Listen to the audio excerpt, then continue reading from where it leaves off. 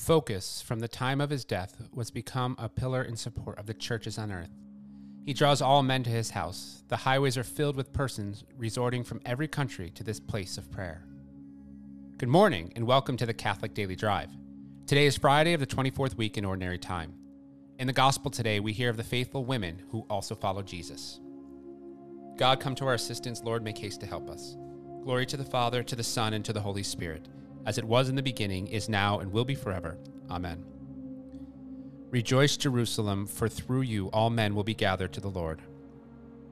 Let all men speak of the Lord's majesty and sing his praises in Jerusalem. O Jerusalem, holy city, he scourged you for the work of your hands, but will again pity the children of the righteous.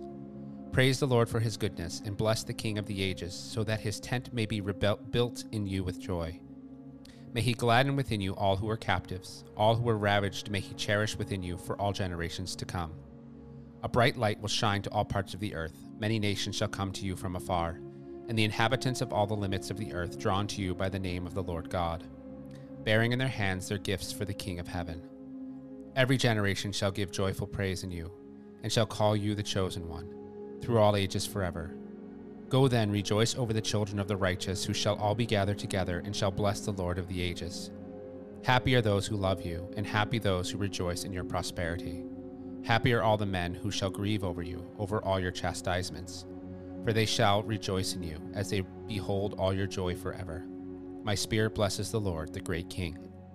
Glory to the Father, to the Son, and to the Holy Spirit, as it was in the beginning, is now, and will be forever. Rejoice, Jerusalem, for through you all men will be gathered to the Lord. A reading from the Holy Gospel according to Luke. Soon afterward, he went on through cities and villages, preaching and bringing the good news of the kingdom of God. And the 12 were with him, and also some women who had been healed of evil spirits and infirmities. Mary called Magdalene, from whom 7 demons had gone out, and Joanna, the wife of Chuza, Herod's steward, and Susanna, and many others, who provided for them out of their means. The Gospel of the Lord. The saint for today is Saint Phocas. Phocas earned his living by cultivating a garden near the city gate of Sinope. The quiet and beauty of the plot he cultivated proved quite conducive to his exercise of prayer in the course of his labors. He shared with the poor what he earned from his gardening, and opened his home to travelers lacking a place to stay. Phocas's Christian identity became known to the pagan Roman authorities. Soldiers were dispatched to find and arrest him. Upon nearing Sinope, they stopped at Phocas's door and received lodging from him, unaware that their host was the man they were charged to capture. At his table, they spoke openly of their mission before retiring for the night. As the soldiers slept, Phocas kept watch and prayer to prepare himself for martyrdom.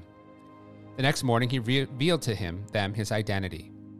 In a turn of events similar to the martyrdom of St. Eudoxius, the stunned soldiers were at first reluctant to carry out their orders against their kind host, but in the end, they beheaded him.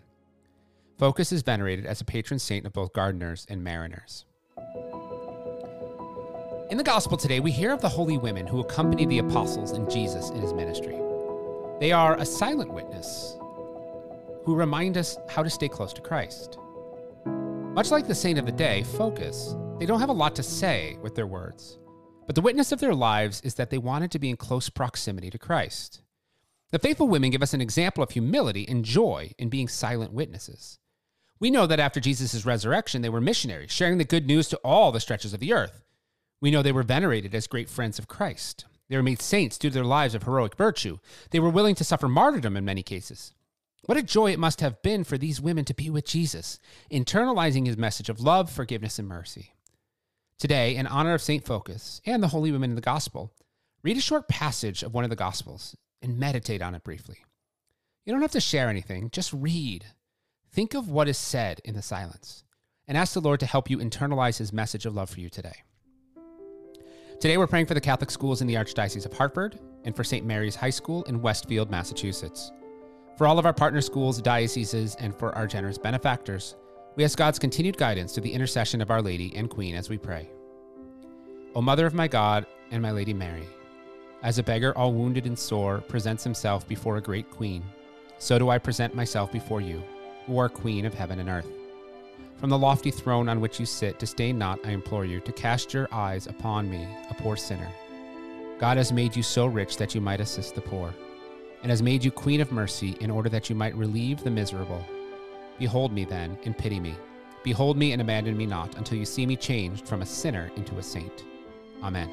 In the name of the Father, and of the Son, and of the Holy Spirit. Amen. Go forward bravely. Fear nothing. Trust in God. All will be well. If you'd like more resources, support, or would like to add intentions, please visit us at missiondrivencatholic.com.